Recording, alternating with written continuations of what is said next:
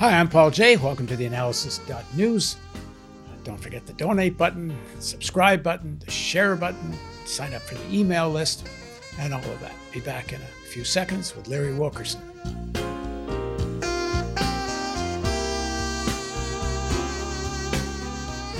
In a speech during a Senate session on June 5th, 1986, still at the height of the Cold War, Joe Biden said this about Israel. If we look at the Middle East, I think it's about time we stop, those of us who support, as most of us do, Israel in this body, for apologizing for our support for Israel. There's no apology to be made. None. It is the best $3 billion investment we make. Were there not an Israel, the United States of America would have to invent an Israel to protect her interest in the region. The United States would have to go out and invent an Israel.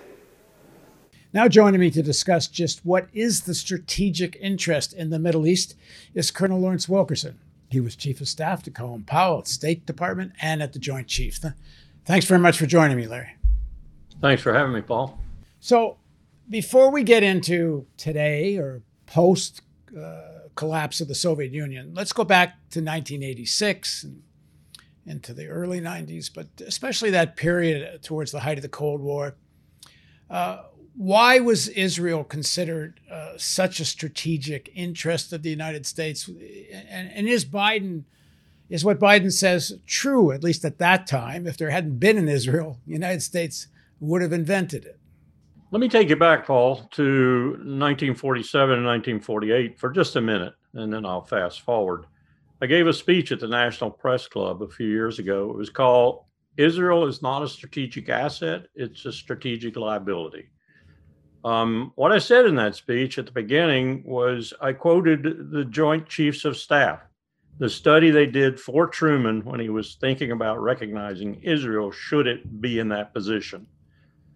The Joint Chiefs essentially predicted what has happened. They have basically said, this is not a strategic asset, it's a strategic deficiency. And it is so because there are 400 million Arabs and just a few Jews. And this is taking on all of those Arabs in perpetuity. And they talked about a lot of other things too, the partition of Palestine and so forth and so on. At any rate, it caused George Marshall, not a man to be persuaded to this kind of position in any cavalier way, to tell Truman, essentially, I might not vote for you if you recognize Israel, which took Truman by complete surprise. And Truman's kind of cavalier response back was essentially, very accurate though, I know there are more Jews in New York than there are Arabs, because Truman was looking at the vote and what it would do for the Democrats. Fast forward to the time you've just talked about. What has Israel become in what was very inchoate at that time, 1947, 48? Soviets hadn't even exploded an atomic weapon yet. Is suddenly very cohesive. And it's the Cold War. And it's a threat that has nuclear weapons and a threat that has a poisonous ideology, we thought, called communism, and a threat that in 1986, Ronald Reagan had painted as big as a 10-foot gorilla in order to support his arms buildup in the early 80s. So here we are with Biden saying what he said. And in that particular time, as it had been since the Cold War really began to burn hot, you could argue that happened even after the death of Stalin, and certainly with the explosion of the bomb before Stalin's death. Israel took on the appearance of an unsinkable aircraft carrier at a very strategic location in the Eastern Mediterranean. In fact, probably you could say the only place we could land, as it were, if we had to. And it had a fairly and growing competent army, Air Force, and other elements too. So at that time, as I admitted in my speech, you could say it was a reasonably sound strategic asset. Wasn't going anywhere. It was a democracy.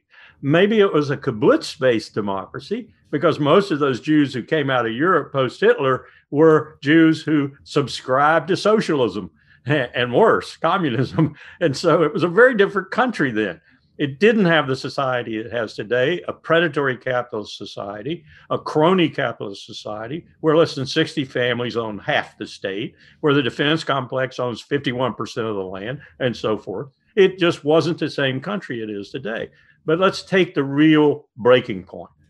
When the Cold War went away, we no longer needed Israel. And therefore, the other factors that the Joint Chiefs have been so vividly pointing out in 1947, even without the Cold War, suddenly became paramount. And the most dominant one was 22 Arab nations with millions and millions of Arabs who were opposed in some way or another to Israel, not necessarily existentially opposed, but in some way or another might at some point in time take to the field, as several times they did, to go after Israel, became more of a growing strategic liability. Then, as I pointed out in my speech, when Israel began to take on the tone intent that it has today with nuclear weapons, and there's another issue we should discuss. Why is Israel the only state in the world that the United States supports that has nuclear weapons, and it lets it get away with saying it doesn't have nuclear weapons or being ambiguous about it? But it began to take on an entirely different appearance. And once we get well into the post-Cold War period, it becomes quite obvious, and this starkly confronts me when I'm special assistant to the chairman of the Joint Chiefs of Staff, General Colin Powell, when the first Gulf War breaks out. And I'm looking back on the Iran-Iraq War and what happened in that war and using it to inform the advice I'm giving to the chairman. And the chairman is looking at whether or not we should use force under H.W. Bush in Iraq or in Kuwait to kick the army out of Iraq. And I began to understand, and we all began to understand, including H.W. Bush, the president, what a liability Israel is. and we're frantically trying to keep Israel out of this war because of what the Joint Chiefs said years before. If Israel comes into this war, it'll be a disaster, because then every Arab country will have all manner of reason not only to hate the United States for what it's doing, even under UN auspices, but it'll also intensify its distrust and dislike and hatred for Israel, because Israel will come into the war as allied with the United States, formally on the ground, fighting an Arab country.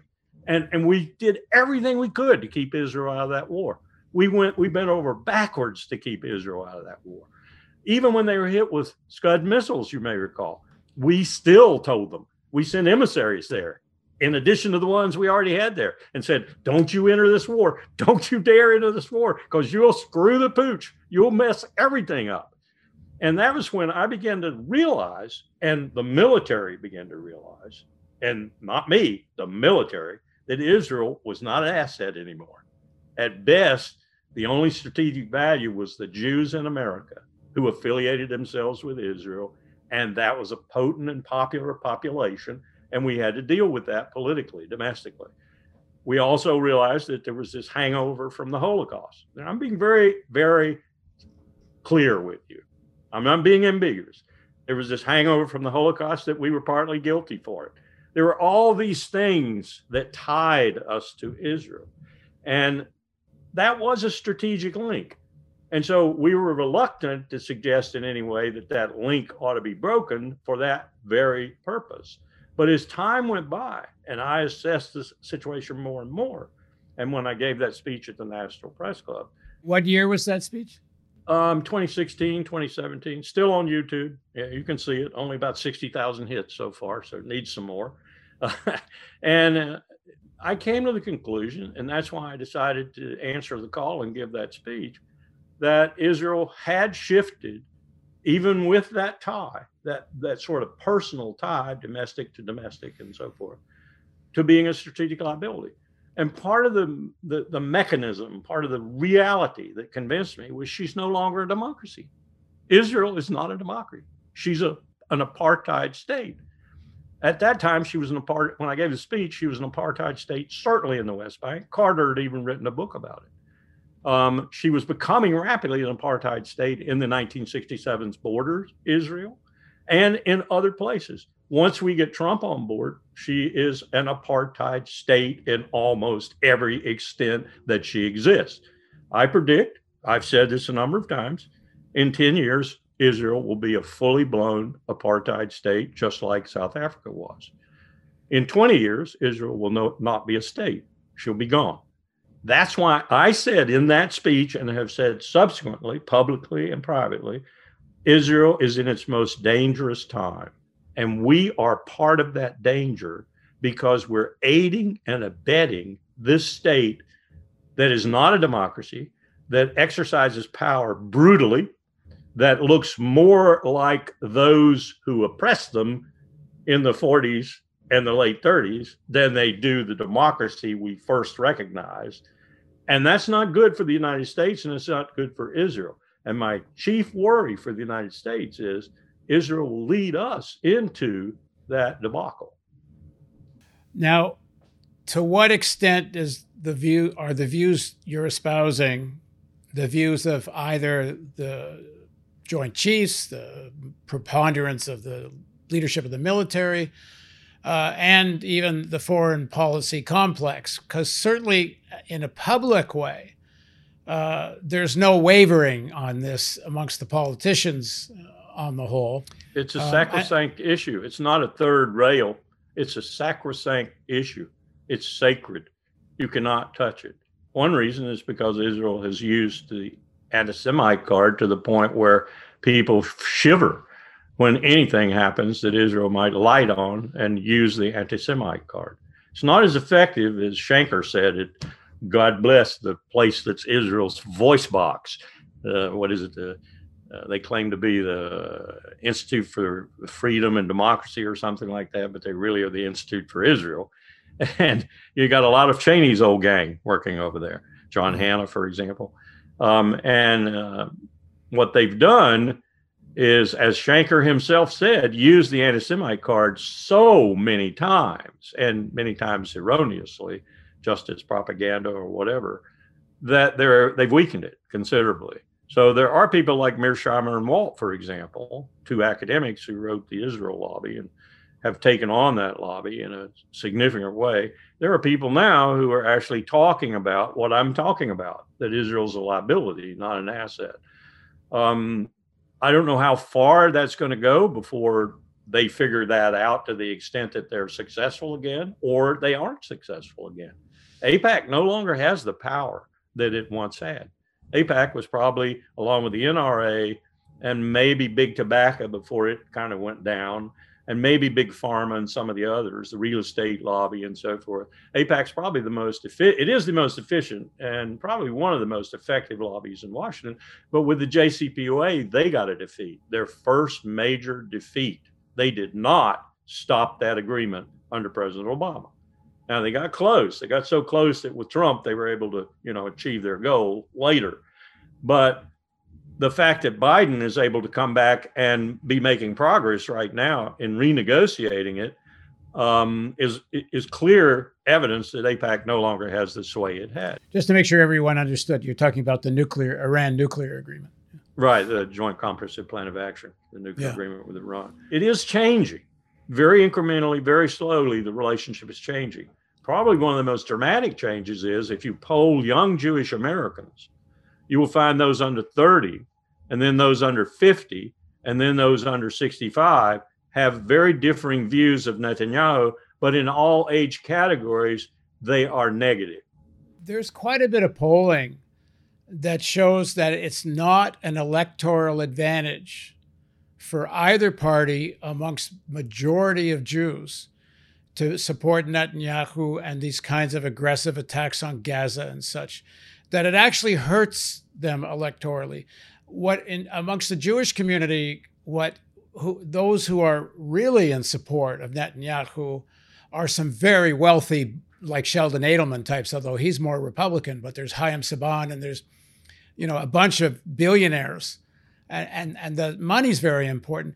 But electorally, what is important are evangelicals who are more pro-Israel than most of the ordinary Jews in the country are. John Hagee and his Christians United for Israel is a perfect case in point. Hagee's support for Israel is almost irrational, especially when you read what Hagee writes in some of his books about how the Jews are responsible for the crucifixion of Christ and so forth. And yet they're allied with Israel. And when you ask them, like Max Blumenthal did, when you stick a microphone in front of their face and force them to fess up, as it were, you get these kind of pandering words like, well, at the end, all the Jews will convert. Or go to hell. Yeah, when Christ, yeah, exactly. That's the other side of it. Most, including me, are going to go to hell. Open parentheses, or go to hell. Yeah, close parentheses. It's a very untenable position. However, it's understandable from the perspective of one factor, the rapture.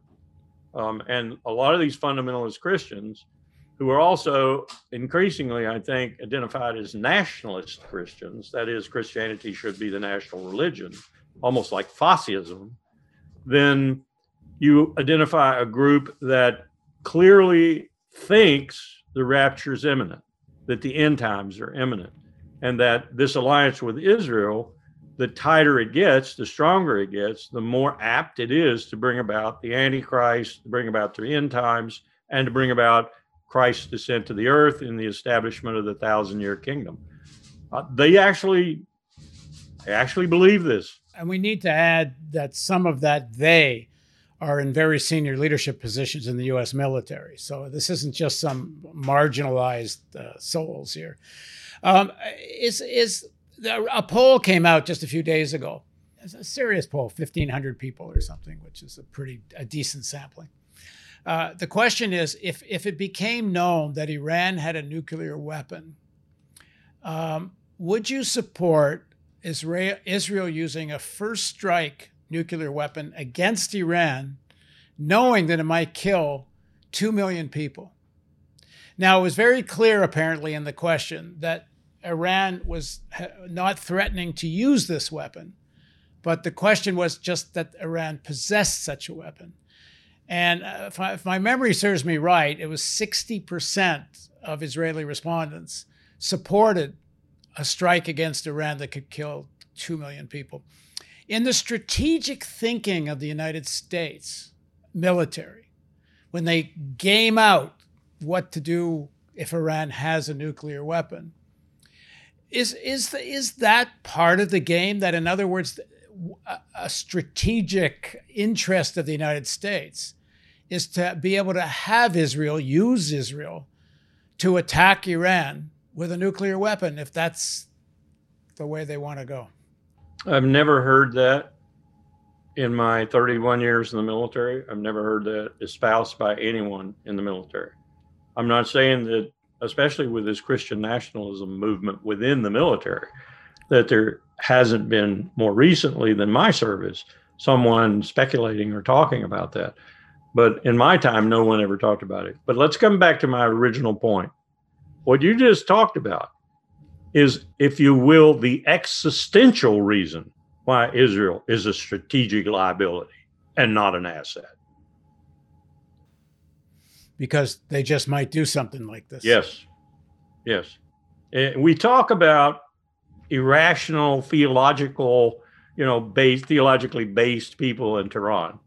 Turn yourself around, Mr. and Mrs. American, and look at Jerusalem and tell me what happened in the last few days isn't stark evidence that Bibi Netanyahu has exploited politically and is using to keep himself out of jail a more rabid religious theological orientation in Israel than Iran ever dreamed of using.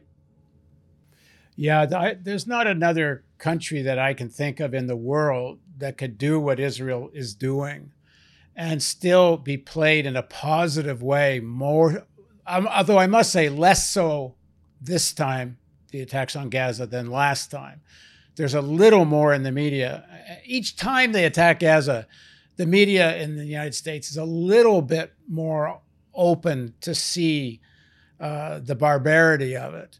But still, on the whole, the political class and such apologize for it. And now, as we speak today, just a few minutes before we started this interview, Netanyahu announced a unilateral ceasefire And this, I guess this is to some extent under the pressure of Biden, or maybe he needed Biden to say it, to do it, because they have, every time they attack Gaza, no matter how much destruction they cause, it doesn't take very long for Hamas and Gaza to come back again. Yeah, here's the military strategy. This is my time at the George Washington University. It's my seminar in national security affairs. And my young student, who was one of my most brilliant students, who had served 2 years in the IDF, including a tour that encompassed service in Operation Cast Lead. When I got through talking to David about Operation Cast Lead, well, remind people what that is. It's the operation in Gaza where this philosophy first took root that I'm going to tell you about. Military to military. I'm a former colonel in the U.S. military. He's a former lieutenant in the IDF who participated viscerally in this operation. He left his position and left Israel. The rule that they operated under was kill everything in sight, because we have to make the Palestinians understand, particularly Hamas, that we will slaughter everyone for one Israeli death. Everyone. Man, woman, child, dog, cat, you name it. That's what our orders were, and that's what we did. Most Americans don't understand how deeply racist, how deeply fascistized Israeli society has become. That when these attacks on Gaza take place and apartments are blown up and women and children are killed, that Netanyahu's popularity goes up. And he knows that. Very much. He knows that. He's learned that lesson. It's starting to break down some in the United States. Some of the media is starting to acknowledge it, which I think is, Biden even electorally realized he needed to say something. Mind you, he waited long enough to say something that in some ways he gave Netanyahu a way out. Well, remember I told you at one time I was asked to be foreign policy advisor to Bernie Sanders' campaign. And then someone read what I'd said about Israel. It might have even been from that speech I was telling you about in the New York Times, because they reported it. And Bernie's chief of staff called me and said, no, go away. And I realized right away. And yet look how far Bernie Sanders has now come and what he said about Netanyahu's government and so forth, and particularly about these operations in Gaza. People are waking up. And as I've said before, if Israel loses our unqualified support, then Israel is on its own. And if it's an apartheid state on top of that, still trying to be greater Israel and fulfill the Zionist wildest dreams, it will disappear. It will simply disappear. There's a pressure being put on some members of Congress. People are asking some of the squad and other progressives to take this up. Under a U.S. law, apparently, it is illegal to give aid to a country that hasn't signed the non-proliferation agreement and has nuclear weapons. So, in fact, this $3 billion a year is not even legal. Yeah, they don't have nuclear weapons. Yeah, they don't. They have Dimona out there, and they're going to modify and modernize Dimona, and blah blah blah blah blah. But they don't have nuclear weapons. Everybody in the world knows they have nuclear weapons who has a brain. Well, Jimmy Carter actually, in terms of an official, spilled the beans a few years ago, and Carter came out and said they have. When you got a former president that obviously knows, says that, it's kind of ridiculous. But maybe the reason the United States doesn't acknowledge that they have it is precisely because it would make the aid illegal. They'd be acknowledging that. Well, there's so many illegalities. Let me just give you one example of how ridiculous this is. Richard Haas, when I was on the policy planning staff at State from 2001 to 2002, put me into political military affairs every morning, going to Link Bloomfields, the Assistant Secretary for PM, going to his meetings every morning and reporting back to policy planning. We were in there one morning, and an Apache helicopter firing a Hellfire missile had just fired into a hotel room, killing a much wanted, they said, leader of Hamas, which I have no reason to doubt, but it also killed all of his family, including his wife, his children, his brother, and all these other people. Well, that was a misuse of American aid. If you read the law, you cannot use American arms under the contract that we have for these kinds of purposes. Guess what we did? We argued all morning on whether or not we were going to demarche them. In other words, send a diplomatic cable that said, shame on you, slap on your wrist. There was no talk of the law. There was no talk of the illegality of the action. There was only talk about whether or not we were going to slap them on the wrist. End of story. We didn't even do that. Let me go back to this idea that there is a national, like I'm going to argue that there's a section, at least of the CIA and U.S. military intelligence and others, where Israeli intelligence, Mossad and such, are a strategic asset. That the Mossad will go in and kill Iranian scientists. Mossad will... They're not using their capabilities against you. Well, maybe they can live with... Yeah. But that's part of the idea that it is still a U.S. asset, that the Israeli national security establishment can do stuff that the Americans wouldn't like to do themselves, and that not only that, they're very good, and so they. I actually was a beneficiary, if you will, or the unit for which I worked was a beneficiary of some Mossad-produced, Israeli intelligence-produced information during the Iran-Iraq War. And I would say during the Cold War, that was basically true, that they were an asset in terms of intelligence sharing. But it immediately fell off after the Cold War ended because no one knew whether what we were getting was actually the truth. And it became a real trial to try and sort it out and understand it. And so what the military does when that's the case is usually discard it. U.S. strategic interest, you can kind of break that down and ask U.S. strategic interest for whom? What I mean by that is the American elites, the military-industrial complex, the political class and such. Does everyone know how the complex works with Israel? We pour arms and assets into them and they pay us back with our own money. Or we give them arms and then we pay the contractor for our giving them arms. All right. Well, what I'm about to say is not an economic argument, but U.S. strategic interest, as I understand it, is not so much really, although they pretend it is, about securing the country. It's not defense. It's not about national security primarily, although of course it has some features of that. It's primarily about maintaining predominant control, U.S. hegemony, being the global superpower. That may be perceived by people in an honest way, that by maintaining the United States as the superpower helps defend the country from attacks.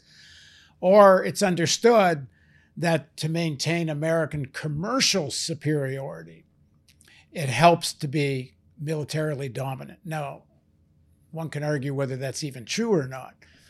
But what it has to do with more, Paul, is domestic politics. I know people don't like hearing this, but I teach this.